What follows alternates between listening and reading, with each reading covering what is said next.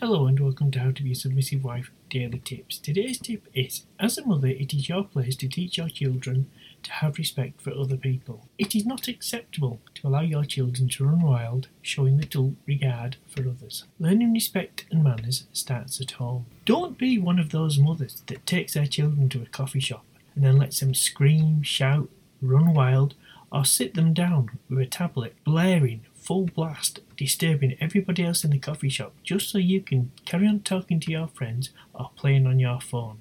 Have respect for other people and teach your children respect for other people.